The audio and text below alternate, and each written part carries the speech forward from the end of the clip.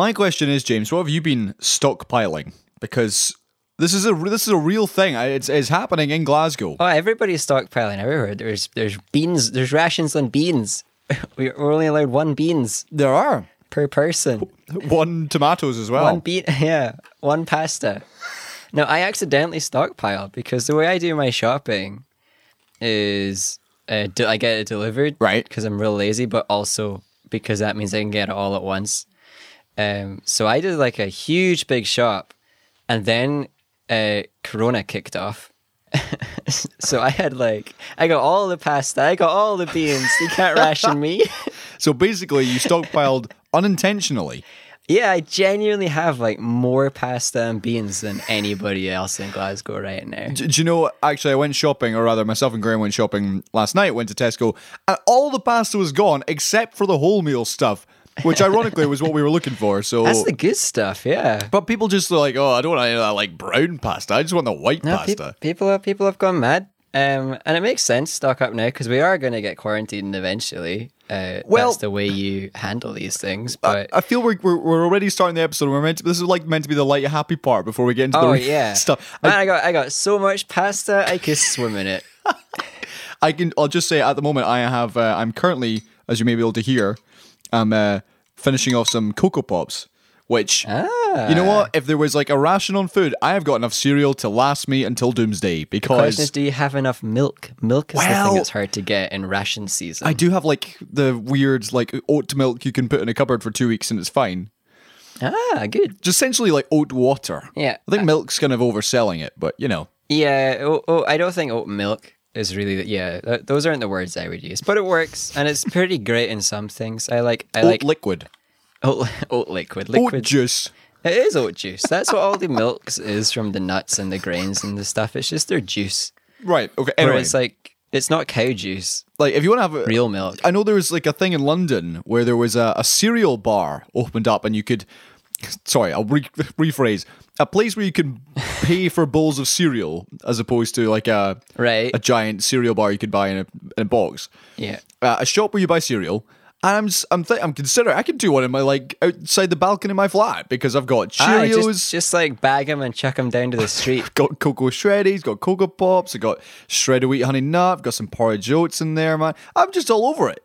So yeah, you know, if there is, if this is the end of the world, this is the apocalypse, then party of mine. You may not be able to chuck your sandwiches down out your windows from your flat, but your cereal bags.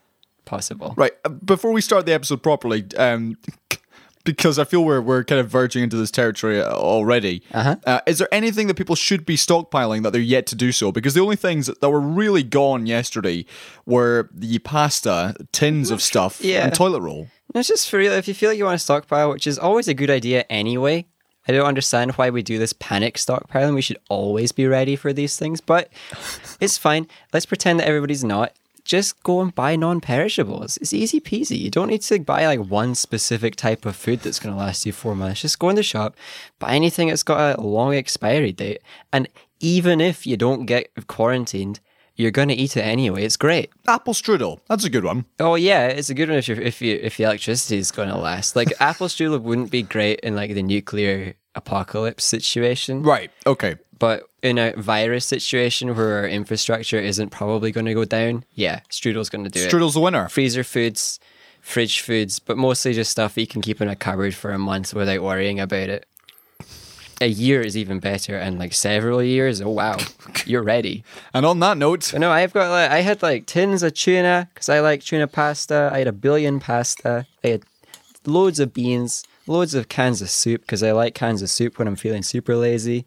No pun intended. The trouble for me is that I live with a sibling of mine who is insanely lazy, so hasn't bought any food or anything in prep. So if either one of us did actually get cranode, and we had to self-quarantine... cranode? Cranode, that is the term, definitely. As opposed to coronad? Cranode. It's shortened down. Okay, fine. There's a wee apostrophe in there. He wouldn't be ready. He'd still be like getting food delivered and stuff, which is a risk, which is okay. But he'd probably just eat all my food. And that sucks. I spent money on that. So you need to quarantine the kitchen, to be honest. I'll just move I'll have an upstairs kitchen.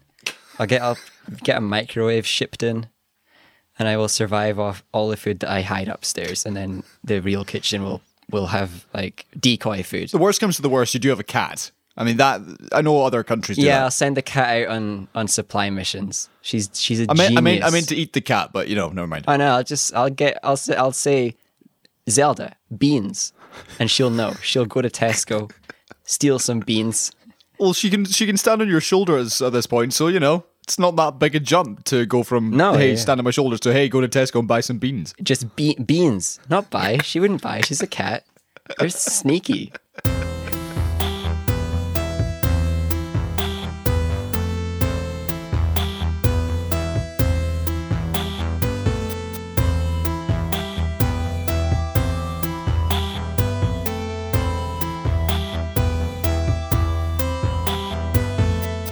Seesaw Parade, episode 196. We draw ever closer to that fateful day, James. What's going to happen first? Quarantine or episode whatever? 200. 200, man. Yeah. I don't know. I genuinely... Quarantine. 2 weeks. Yeah. We're getting quarantined in 2 weeks. You think so? Well, if the government keeps handling it the way they have, which is kind of like not really testing many people for it, and just hoping the numbers stay down. Well, if you're listening to this and you are in quarantine, welcome. Welcome to quarantine, everybody. Welcome to Quarantine Parade. Don't worry, there's a dearth of episodes. You can listen to us for an entire 2 weeks. You could listen to us for 2 weeks and still have episodes to spare. But don't do that. There's like 3 good episodes. And I don't know which ones. This is certainly one of them. It's off to a good start. Definitely. Okay, anyway, welcome to Seesaw Parade. I'm Colin and he is James. Yeah. And that's Zelda. Both at the moment, corona's virus free. Maybe. I got a sniffly nose. I might be corona. Touch wood. And like literally everybody in the world might have corona. And because all the governments aren't really testing people because we don't have the infrastructure to do it, we just might not know. Okay, well, that's on that note. Welcome to Seesaw Parade again. This is the podcast that happens. Your new favorite podcast and the podcast with the longest running season 1 of any global podcast in the world. So welcome. Thank you. We are global. Thank you for listening. And I appreciate everybody who has got in touch, including the likes of Shanana Beatty. Oh. Can I just say, first of all, again, a reminder of how great that name is. I wish I was called Shanana. Because people would just Is this what we do now? Do we just rate the names of people to get in touch? That's not going to make people want to get in touch, especially people that are like called... Well, rate your name. John. Please tell me you have a nickname that's at least someone calls you Shenanigans. No, come on, don't start nicknames. All of them have been done. That's the problem. You're trying to think of a creative nickname for someone that's got a non-boring standard name. They've got it before. Yep. There's no way that that's original. Nothing we could do is original. One of my former colleagues at Radio Clyde was telling me about his lack of luck with the ladies on Tinder. But in his Tinder profile... Is he swiping the right direction? He is, but this is the thing, right? So in his Tinder profile, he mentions that he works for Radio Clyde. And he says the amount of people who message him saying, well, you don't have a face for radio. Oh, and he says, he's like, these people must think they're the first person who's ever said that. No, wow. And yet, everybody says that to him. You're so creative. So in that way, anyway, I've missed the point here. Shanana was got in touch to say, I will have you know, I don't listen due to pity. I listen because you are my favourite Scottish nonsense outlet. Yes. So there. Yes. That's what we like. We can quit now. And then followed by a picture of Jean-Luc Picard from Star Trek, which I'm unsure what the reference is, but you might have to get back in touch to explain there's a new Star Trek for sure. The new Picard show came out. But it's the old one. Did we talk about Star? We didn't talk about that last week. No, the show came out. We didn't talk about the show. Oh, maybe it was... Oh, Amazon did a show. A sly reference to, hey, you need to talk about this new show. I don't know, but I'm just saying, it's made a dot in my brain, and that dot is, there's a show I haven't watched. Okay. And also to Izzy, who has actually preempted one of the stories we're going to talk about today, which is the delayed release of James Bond. But thank you for bringing it to our attention. Some say preempted. I say planted the seed. That is the story. Perhaps she is the source of this story indeed. Yes. We'll have to wait and see. Yes. Of course, if you would like to get in touch with Seesaw Parade, there are a multitude of ways of doing that. Thank you for everybody who has, and thank you for those of you who do listen every single week and just are quite happily doing that. We appreciate you very much. If you're glumly doing it, we appreciate you too. And as I say, there is lots and lots of episodes for you to enjoy, but I would only start at a certain point because the early episodes are bad. We've talked about that before. We'll delete them someday. Will we, though? No. They're good for posterity. No, I think we should just delete them. I mean, they are terrible, but yes. It's Risky Biscuits keeping them there. Yeah, I do fear that, when you finally made it big as your own YouTuber with, 500,000 subscribers, and I finally regain relevance in the world, that people will suddenly say, let's go and listen to every single episode of Seesaw Parade. And they'll find, one time I said something mean about Melissa McCarthy. One time, yeah. I'm done for. If anybody ever digs into this podcast, I'm done. I've said so many dumb things. No, but none of them have been... I don't think I've said any scandalous things, maybe. No, nothing questionable, nothing crossing the lineable. I've certainly lied, sometimes intentionally for funs, but sometimes unintentionally, and then not apologized, because that would take a long time. I've certainly said things about colleagues who I knew were not listening and have never listened. However, if they were to ever go back through it... Now we got a problem. Right, we're going to do a running deletion of the show now. But you all better keep up. Right, James, what we're going to do, the two of us, we'll take an episode about, starting from episode 0, and if we feel it's worth deleting, once we've listened to 5 minutes, we'll delete it, right? And we get rid of the numbering system. No one's ever going to know. Exactly. Okay, we don't just stop doing numbers, we get rid of them historically. Right. Okay, let's actually start the show for real and talk about coronavirus, which is absolutely the story of the moment. Oh man, yeah, it is evolving. Well, hopefully it's not actually evolving, because that would be bad. The story is evolving. Yeah, I would agree. Now, I'll start with my own tuppence worth. When we talked about this in January, there was at least one episode where coronavirus didn't even make the running order, and someone else actually... We forgot about it for a week, yeah. Yeah, someone got in touch and said, hey, you should maybe talk about this, and I thought, I believe it was Izzy, the planter of stories. Indeed, Izzy, the planter of stories, who had suggested, actually, we should talk about this. It's quite a big thing. And, it was there for a couple of episodes, and then it disappeared. But now it is front and center, demanding the world's attention. Item 1. Starting with, and I mentioned this at the start of the show, people across the UK are panic buying in the wake or in the light of the fact that coronavirus cases globally are now in the 6 figures. We have 360 plus deaths in Italy, 7,000 cases.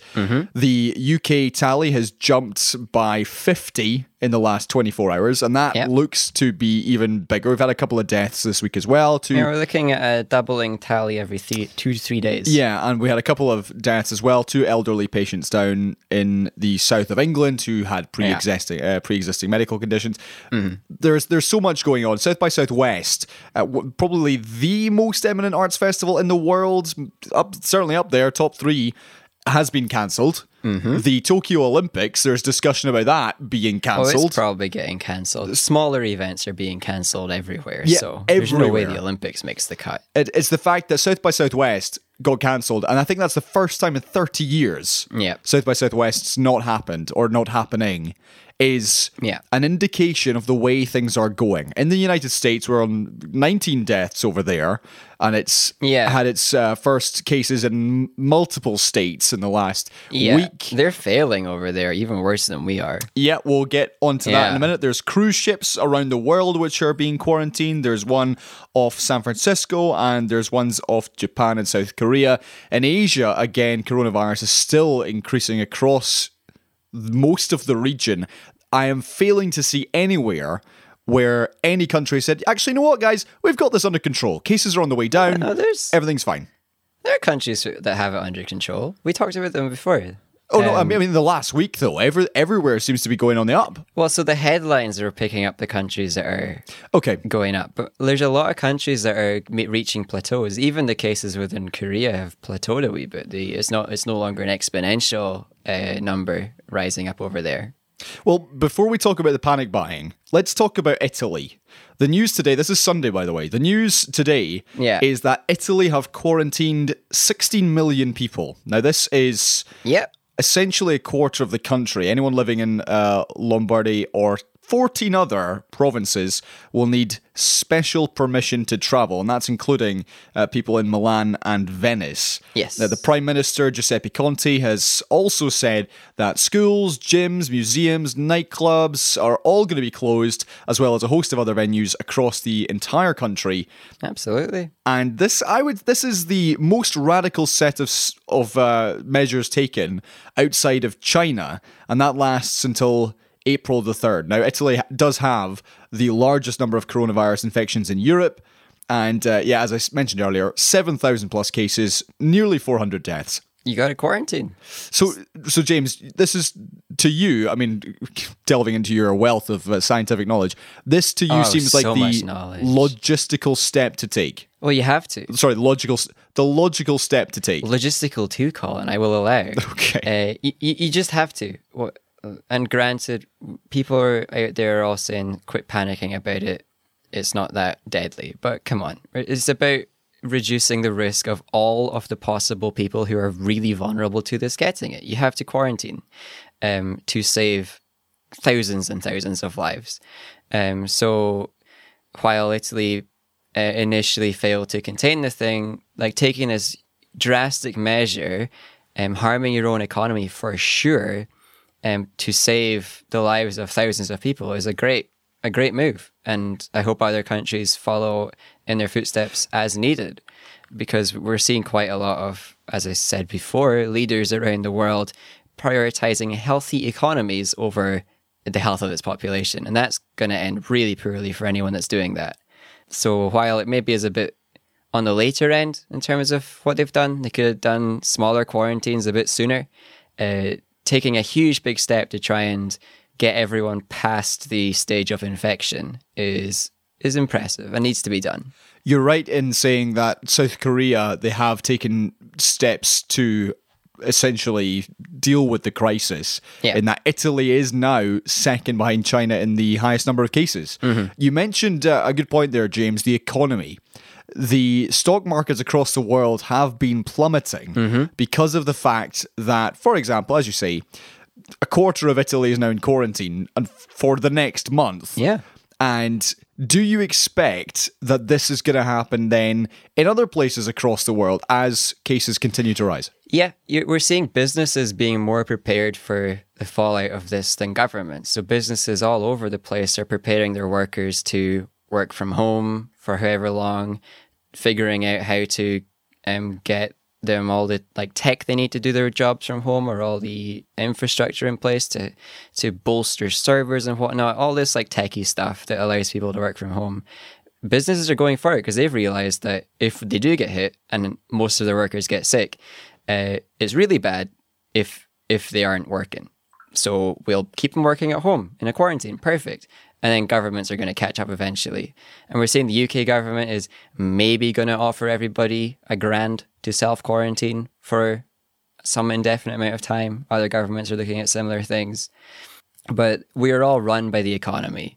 This world is not a free one. It is a world of business, where if things are bad for business, drastic action happens. But until it is bad for business, drastic action does not happen. As you see with climate change and all these things that are far more deadly than corona, or COVID, I suppose, but aren't as actively deadly to the rich. But this time it's actually harming business. So of course we're getting massive responses from all sectors. Okay, let's just hit some more of the coronavirus related headlines. Iran has also been really badly hit by this. 2,000 cases and reported 200 deaths, although it's believed the figure is going to be much higher than that. And 8% of their parliament or whatever is infected. Yep. 1,000 in Germany, 1,000 in France. As I mentioned, a couple of cruise ships off the coast of the US.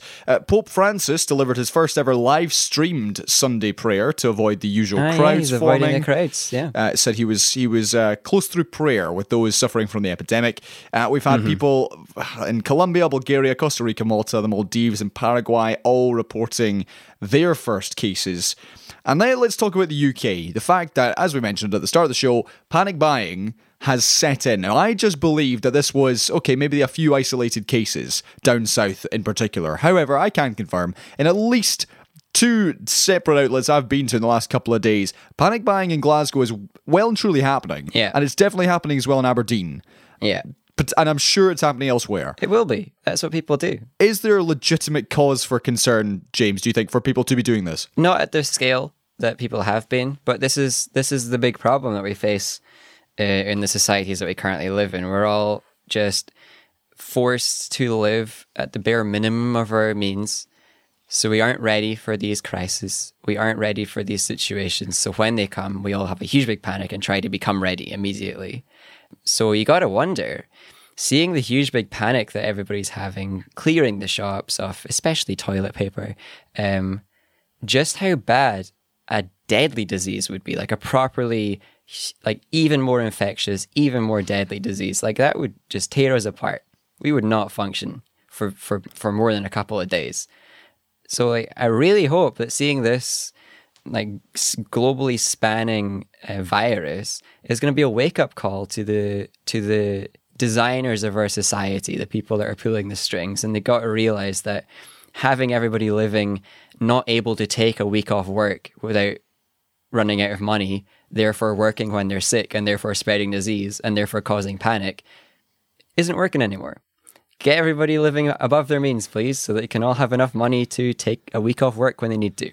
Would you say then that the UK government's response has been deficient, maybe inferior to what the actual situation is? They're trying to tell us all not to panic, just like they did in World War II. Keep calm and carry on. It just turns out that nowadays that doesn't work. No matter how many posters we've bought and mugs we've bought telling us all to just be British and be stoic. Haha, that's what we do. Nah, we're not stoic. Not at all. So the government not telling us anything except just wash your hands and hope for the best isn't helping. They need to be telling us what to do, when to prepare, how to prepare, but they haven't really done that. They've released a huge big paper detailing like what might happen at different stages, but they're not keeping us up to date with which part we're at and making it simple because people don't want to read a huge big paper. I've read it. It's really boring. So nobody's going to bother reading that, even if it's going to save the lives of a bunch of old people and a bunch of ill people. There's a couple other big stories which we're going to talk about, but finally, let's just touch on this last point, which is about the film Contagion. Now, I may have mentioned this a couple of weeks ago, that I actually decided to watch, or rather rewatch, Contagion, which is a 2011 Steven Soderbergh movie. It's very good, about the spread of a new virus, which ironically also comes from bats and also comes from China. Bats are the virus animal. Yes, indeed. And the film itself, the film is really, really good. It depicts a virus which has a far higher fatality rate than coronavirus does. However, its depiction of how these viruses spread and how it's covered by the media and the different actors who are at work throughout various stages of the progression of the disease. It's really, really interesting. And the news angle here is that the amount of people who are either renting this movie or illegally downloading it has spiked massively, Kelsa Breeze, ever since coronavirus became a thing. Yeah. And I guess that's kind of what happens. You have a story which has a relevant movie, and you go and watch it because then you feel even more like part of, this is actually real. This is actually happening, which is part of the reason why I watched it. Or maybe everybody's watching it because they heard that you did and they want to emulate you. But this is what people do. People like to find a connection to the current world that they live in. And because we've all been told to panic about this, we're all watching the relevant media, including films. It was a bit of a good film, though. Some clever things going on, like the lingering shots on the areas that are contagion risk. It makes sense that everybody's watching this. Okay, let's move on. Let's talk about the Democratic... Wait. Let's just make fun of Trump for a second again. Why? The only thing he cares about is keeping the reported number of infections down so much that when they got cruise ships docking, Trump does not want to add those numbers to the total US tally because it is not his fault that they have the disease. Wow, I didn't know that. No, they've been handling it terribly over there. It's just about keeping the reported numbers down. Everything that they were saying China was doing, they're doing now. Okay. Doesn't surprise me. No. Let's chat about the Democratic primaries, which have been taking place over the last week or so in the States. We had Super Tuesday, in which 14 different states declared who they wanted to be the Democratic candidate to face Donald Trump in this November's election. Now, last week we were discussing that it was essentially a two-horse race between Sanders and Biden. And ultimately, if Sanders was to get the nomination, then Super Tuesday was going to be crucial. It turned out that Joe Biden actually came out, I would say, on top out of the two. Oh, yeah. And we'll discuss this in just a minute. But in terms of people who have dropped out, we had Michael Bloomberg, who has spent reportedly $400 million of his own money on his own campaign. It was $500 million. He's away. Good. Elizabeth Warren is also away. She started really, really strongly and faded significantly, so she's out. Yeah. She made a few real bad moves. Yeah, Amy Klobuchar is out, and Pete Buttigieg is also out. Yes. Those two relevant to Biden's victory. Right, exactly. And I believe that all three, or certainly the last two, have now backed Joe Biden, as Kamala Harris. Yeah. I'm not sure if anyone has actually backed Sanders yet. Yeah, I don't. In terms of high-profile ones. Yeah, Warren's the most likely to back him, but she did also try to take him down and fail, so it would be kind of awkward for her to actually back him now. Right, James. When let's talk about Super Tuesday before we go into the people who have since bowed out. Yeah. But in terms of what happened, Joe Biden certainly came into it hoping that his momentum would translate into some big wins, and kind of worked out like that. Yeah, he got big wins. He's now the front runner for now. Right. So talk me through what you believe is happening at the moment. So the establishment nominees gathered together and realized that Joe had the most momentum after he won a state.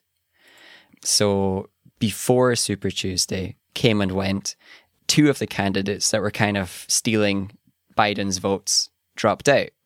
I'm sure they got asked to very politely and got promised many good things for dropping out before the big day. So that's Pete and... Wait, I forgot Klobu's first name because I'm dumb. Amy. It's Amy Klobuchar. So that's Pete and Amy dropping out before Super Tuesday entirely to get all the moderate Democrats voting for one person, that being Biden. And it worked. He got a far bigger share of the vote than was expected while everybody was still in the race. Warren and Sanders split the progressive vote and Bloomberg existed. So seeing Warren drop out, we're looking at a potential for Bernie to have a bigger share of the vote in return. But the huge big thing is that the moderates made the move first and they swept the big day. Right. There's going to be lots more big days, but because they amalgamated under one ailing old person, they managed to get more states than people expected and have taken the lead. I mean, Bernie Sanders, hold on. Bernie Sanders isn't exactly a spring chicken himself. Oh, he is also ailing and old, but he's a good ailing old person. He's had fewer big old flubs than Biden. Biden going so far as to this week say that only Trump can win, and then to say people must vote to re-elect Trump and all this mess ups. Those are a bit paraphrased, but just because he had a bit more of the vote, the establishment, rich boys, asked everybody else to drop out and give him their support. So they did. And now it's just a race between people trying to emulate what they did to take down Bernie last time and Bernie trying to fight it a bit better than he did last time. Okay, so basically, as you say there, it's now set up between Sanders and Biden, but Biden seems to be heavily backed by basically everyone. Yeah. So Sanders has his work cut out for him. Yeah. He's got a lot of Latino support, at least. Yeah, and he's getting some big names in the black community coming out to give him their support, if not the votes yet. But we'll see if that makes a big difference. And also and this has been the theme of both of his campaigns in the last 4 years, he does have a lot of the younger voters pulling for him. He's got a lot of younger intended voters, and then they don't bother voting because young people are dumb. Well, yeah, that's it. So we're seeing a not too terrible increase in the percentage of young people voting, and it's not really helped because that is one of Sanders' big bases is the youth, because they actually care about the future. So we'll see where it goes. We got now, Bernie's got more than one day to retool his campaign to be a one-on-one rather than a big old mesh. MASH. There we go. One of the big reasons he didn't win as big on Super Tuesday is because his campaign had been gearing up to have it be a big ol' free-for-all.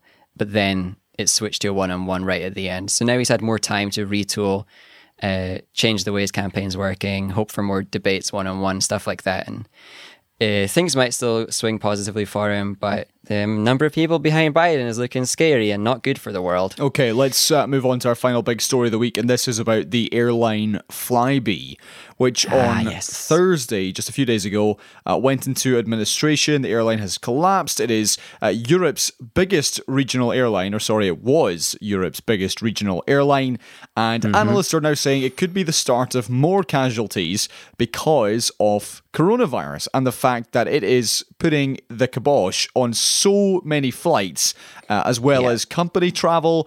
For example, with Pink Elephant, our biggest client, Amadeus, have told everybody that all travel, unless it is absolutely essential, has been stopped up until coronavirus is over and done with. Well, yeah, we're probably going to see all non-essential travel in general stopped by governments soon. So let's just talk about Flybe. So Flybe is essentially flown too close to the sun on a couple of occasions. And, they've been rescued I don't know how many times in living memory. Right, yeah, exactly. And so it's now being predicted that Flybe's collapse will likely be the first of many. Now, 16 routes across the UK, including some essentially lifeline services from the Channel Islands, have now been taken over by Loganair. But now the chat is that how sustainable those very, very small routes are. Yeah, they might just get cancelled. They might just chuck them all together. James, is this the way it's going to go then? You mentioned there. Well, yeah, this is kind of inevitable because just like coronaviruses of any type, including COVID, whatever number it is, 19, I can't remember anymore, are inevitable. These global pandemics, even though people aren't calling it a pandemic yet, are always going to come, and it's always going to shut down travel, and it's always going to shut down travel for half a year, maybe, if you're really unlucky. So all the airlines that are running month to month just trying to get by, and they can't have 1 month that goes wrong, otherwise they're going to be laying off staff or trying to ask people to take unpaid leave, they're going to collapse. Well, but it's the airline industry, loads of them are managed in such a way that we have to just keep going at all times, otherwise we're done. Yeah. Now, just you mentioned unpaid leave at this point. Cathay Pacific, who run a number of flights, a number of routes across Asia, have asked staff to take 3 weeks of unpaid leave. Yeah. And even Emirates, who are absolutely massive, have asked staff to take a week of unpaid leave, which is simply because it's predicted that airlines globally could lose up to £113 billion worth of revenue over this next 3 to 6 month period, simply because of coronavirus. Yeah, and some of them have been managed in such a way that they've got a big old stockpile of money to use in these crises. And then what they're betting on these crises happening, killing the competition so they can gobble up all the scraps. And it's working for them this time. But we're seeing this unpaid leave thing happening in the airline industry. It's going to be happening in all industries. Sadly, most countries in the world are set up in such a way that people can't really afford to take an unexpected week off or 2 weeks off or more. And the government's going to step in and save the day in all these ways. And most governments aren't doing that. So, unlucky, everybody. Okay, and on that noise, we'll move on and talk about some movie news. The first one, of course, being related to coronavirus, and this is the fact that No Time to Die, the 25th Bond movie, is now coming out in November instead of April. It was due out in about 4 weeks' time, but the release has now been put back by 7 months. So producers said they'd moved the release after careful consideration and thorough evaluation of the global theatrical marketplace, which, by the way, is code for China have shut down all their cinemas and they're our second biggest market. This film is going to bomb unless we hold it back. It's not really careful analysis. It's, oh wow, all the cinemas are going to be closed for a few months. Let's not release films. Yeah. Now, this is going to, again, you mentioned there, James, this is going to have a real knock-on effect for so many industries. The movie one being one in particular, because since China is now the second biggest market by some margin for Hollywood movies, there's a lot of big blockbuster movies coming out in the next few months. Now, there may well be more movers and shakers in the coming weeks, but the fact that the makers of Bond have got out in front of this like a month before to say, actually, let's put this back to November, is, whilst it's frustrating, it makes sense, I guess. A lot of sense. You know, look, you gotta wait. They wanted to make as much money as possible. It's basically one of the biggest films of the year. Okay, fine. Yeah, so they get it. They put it into November because then we've got all of the summertime where the hospitals are less packed out, where everybody gets dealt with. Potentially everybody's okay, but November is just before flu season again and COVID part 2. So perfect time to release all your films. Okay, right. Before we get to some... I mean, it's just ruthless. It's capitalism again. But it makes sense. It's logical. Well done. You delayed your film. Okay. Before we finish up with some other bits of movie news, I have seen a movie this week, James, and it looks like you have seen one and a TV show. So I'm going to... And a TV show. I'm going to go to you first, seeing as you got 2 and I got 1. What would you like to talk about first? We'll talk about film first. Okay, now this is an older movie. It came out a couple of years ago. 2017 or something. Yeah. I watched on Netflix, kind of in the background, but I watched it. Kong Skull Island. Now this is I want to say follow-up / Monsters Universe film, which has Samuel L. Jackson in it. Yeah. Right. Yeah. So it's from the same Monsters universe as the Godzilla films. That's the one. And this was them setting up their Kong so they can have King Kong versus Godzilla soon, and everybody's going to see it because it's amazing. Yeah. And now, genuinely, this film does everything you want it to. You just want a dumb film with CGI and like really dumb characters doing really dumb things. Excellent film. It's got guns. It's got helicopters. It actually has some pretty great stylistic choices. It's got some pretty great story moments. It's also got some really weak story moments, and it kind of is a bit longer than it needs to be. They don't earn how long it is very well. I'm just having flashbacks of this movie. Brie Larson is in it. Yeah. Who is the lead male?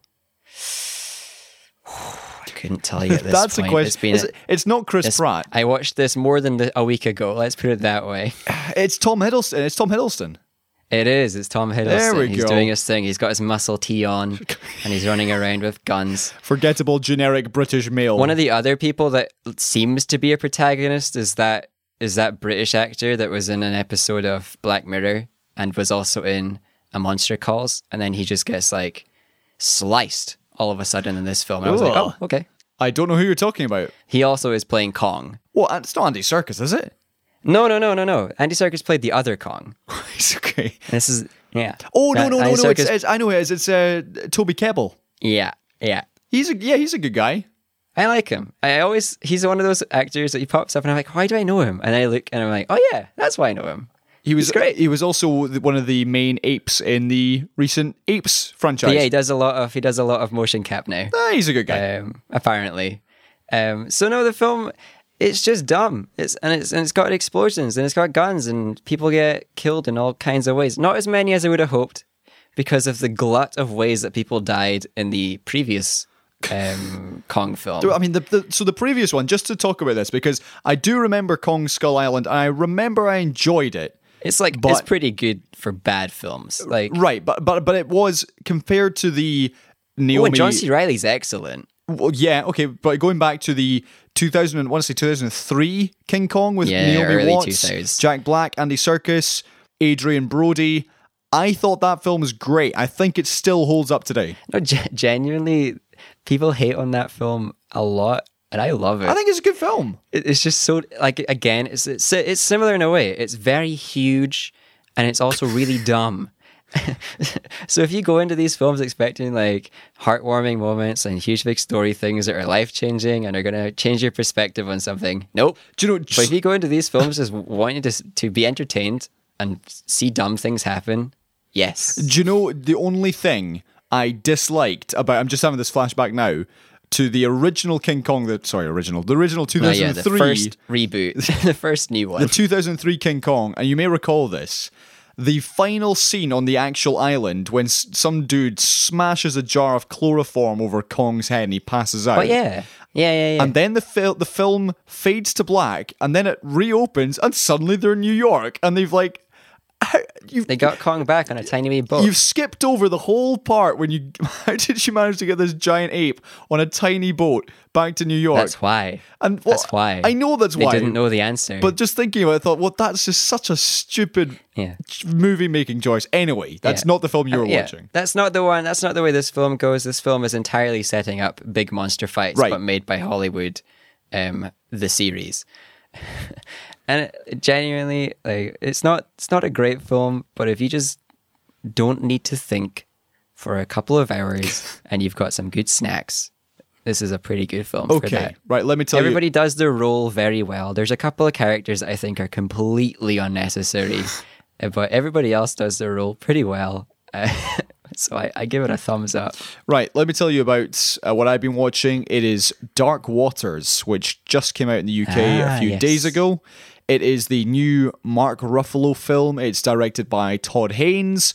It also has Anne Hathaway, Bill Pullman, and Tim Robbins among the high-profile cast.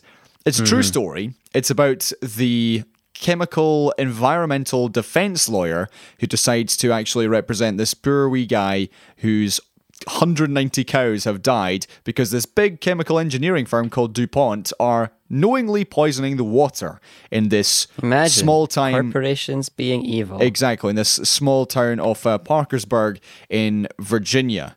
Now, because it's a true story, and it's a fairly well-known story, it lacks any sort of real drama or tension because you know how it's going to pan out. You know that eventually the big bad corporation are going to have to pay their dues, and the lawyer, despite all the stress and strains he's going under, he's going to be the hero at the end of it. Because that's just the way that's the way the film naturally goes. I do kind of want to see the films where the good guy loses and just how sad that is. Well, so Just Mercy, which came out a couple of months ago, which I talked about. I said it was very similar. It had the same, like, oh, is he going to get out? Is he going to stay in? And you always knew he was going to be fine. And it's the same for this film. Now, that's probably the main criticism I'd have, in that it lacks any sort of real tension. However, Mark Ruffalo is very, very good. Anne Hathaway's, even when she's phoning it in, is clearly still good value. And Bill Pullman Bill Pullman's Bill Pullman. Tim Robbins just looks like the guy from Shawshank because he is, but also he's just much older now. That's him. And that's what he's been doing since he escaped. The other thing the film does is it jumps through so many different years and decades because it's a story which has been running and running and running. Yeah. But none of the actors age even a little.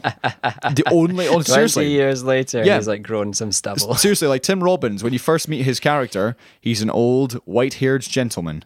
And then 16 years later, he is still an old white-haired gentleman. And Mark Ruffalo's character also does not change at all. The only person who has a noticeable change is Anne Hathaway, who goes from a 90s perm to a modern 2014 haircut. The haircut aging, that's the classic way to age people. So give him a different haircut. I know that certainly, let's say 4 months ago, Dark Waters was mentioned in sort of Oscar chat at the start. The only category I'd say you come even remotely close, but still fall short, is Mark Ruffalo. He's great, but as a whole, it's just very by the numbers. It's very pedestrian. Okay. But it's like, again, if you want to see Mark Ruffalo act well... Yeah, if you want to see him actually acting. In another courtroom drama, which you honestly don't need, then go watch this. You could do much worse. Okay, James, you've watched a TV show before we wrap up. Tell me. Just over a week ago, I finished watching the final season of Mr. Robot. Hey. And I believe I've talked about all the previous seasons as I saw them, and quite a lot of the trailers too. And this is one of my top shows. It is finished really well. Because a lot of shows are excellent and the final season lets you down. This one pulled through, and it kept doing all the stuff you want from it. It had issues. The bad guys' motivations are lacking. and unexplained. There's a few characters whose motivations are unexplored, and it leaves a lot of loose threads at the end that you're kind of wanting to see what happens. But I think their idea is that I think in every case you don't technically need to see what happened. They have had their character moment that made it work, but they hit some huge resonant moments in this season. We're talking unexpected character depth, and I thought there was huge amounts of character depth already the more this show went on, but they had some incredible moments that I'm pretty sure were award winning when award season rolled around for it. One of the episodes is acted out kind of like a theater play, an actual stage play, and it is one of the best episodes of TV I've ever seen. Okay. And one of the main reasons it's one of the best episodes is just one of the random side characters from previous seasons nails it. And comes sweeping back in this season and absolutely gets their part perfect, plays their role. And there's this one episode where everything comes to a point, and my goodness, it's one of the best episodes of TV I've seen. Like this is up at Breaking Bad levels of how much I've enjoyed a show. Really? Yeah. And there was a wee bit of drama between season 3 and 4 between certain actors in the show. And it's kind of obvious that they refused afterwards to act in the same place as each other. And that's one of the weaknesses. But yeah, in terms of like being satisfied with the way a story went, but also realizing that you've watched a bunch of people be truly awful, but you can still kind of root for them to do good things too. Right. This is one of those shows. Okay. It is amazing. Let's move on. I do have that on my list. I will start watching it soon. In the most surprising movie news of the week, let's start with this. Christian Bale, the multi-time Oscar nominee, has been the cast... superhero hating Yes, actor. absolutely. Has reportedly been cast as the main villain in Thor 4. Yeah. Which is called Love and Thunder, for those of you who are still remembering the list of Marvel films to be released in the next 5 years. This is, apparently they've been in talks since January, and he's now officially on the team. He's in. He is in. Now He's going to be in another superhero film. This is very surprising for me, because, okay, first of all, Christian Bale has been... from someone who's been growing up during the time frame of the Nolan movies, the iconic Batman, because because that was the Batman I grew up with. However, well, he was in a lot of ways. To see someone like this who is very choosy about the films he does, I am very surprised to see that Christian Bale is now in a Marvel film. What's your thoughts? Well, yeah, I'm very optimistic because it must be good, right? Because like he's had some dud films in his past. Yeah. But in terms of picking his superhero films, he's done pretty well. He picked the good ones. And sure, he picked those primarily because Nolan was doing them and he believed in Nolan. But for him to come in and see this one and go, hey, I'll do another of the genre films that I don't really like, means that there must be something good in the script and in the plan for this film. Okay, let's move on. The first images for Matt Reeves' reboot of The Batman have been released. Only 3 images, which looks like, I'll attempt to describe certainly the first one, the first couple. Looks like Batman standing outside a black Ford Mustang with a few modifications. Muscle mobile, yeah. Right. What do you think of these? They're kind of gritty Batman as you'd expect. I'm liking it. And it is at first glance, there we go, words arrived. At first glance, it looks like another generic Batman. Right. What are we looking at? But you think about it a wee bit more and you realize this just does look like a muscle car. It doesn't look high tech. I would agree. It doesn't look like what we've seen so far or in recent memory from Batman stuff. His suit also looks a bit low tech because this film is set in the early days of Batman. Well, he's being a but detective. It isn't an origin story. Yeah. So he doesn't have so much of the high tech stuff. He is rich, so he can afford to do up a muscle car to a high degree and get the best of the body armor.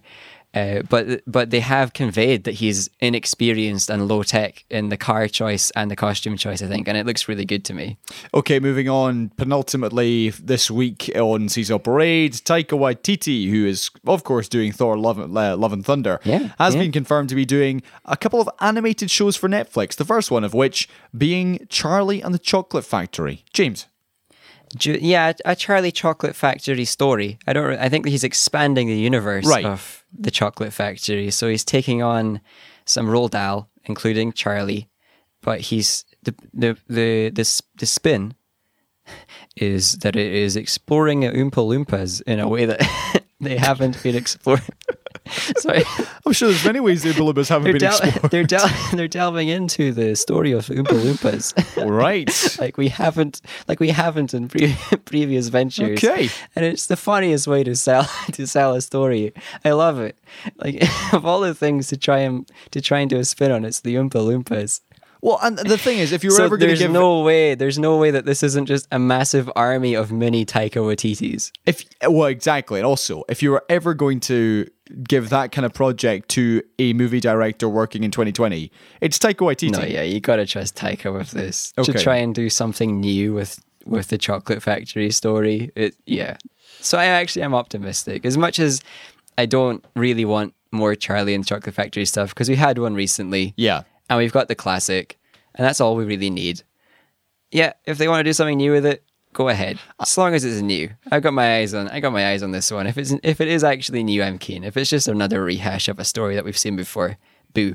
To finish us off this week, a classic Seesaw Parade handbrake turn. Boo. And this is the news that the International Criminal Court has ruled that an investigation of alleged war crimes in the Afghan conflict can go ahead. Yeah. Now, this was, they overturned on appeal, a previous decision to block the investigation looking into the actions of the Taliban, the Afghan government, and US troops since May 2003. Now, before I ask you, James, the Secretary of State for the US, Mike Pompeo, said the ruling was reckless. And said it's a truly breathtaking action by an unaccountable political institution masquerading as a legal body. James. Unaccountable apart from the fact that they get voted in by the member nations. No, but the US are not a member of the ICC. No. So they're not accountable to the US. That's his problem, is that they are not entirely held accountable to the leadership of the US, and therefore they might actually say, hey, United States, you did war crimes. And the US doesn't want to acknowledge that it did that. And last year, the Trump administration imposed travel restrictions and other sanctions on officials from the ICC. Yes. So the US have been doing the war crimes since the term was put onto paper. That's their thing, is going into other nations and committing war crimes, overthrowing governments, generally being shady, and then not getting investigated and not getting it on the record because they're the ones that are in charge. So they don't actually care about the ICC. They want everybody else to get investigated, and they want everybody else to get whatever punishment you get for war crimes these days. But the US wants to be unaccountable for all the atrocities it does. So of course they're going to take offense to the investigation, because they of course did war crimes. Right. It's the United States. Well, let me ask then, James, as a final question.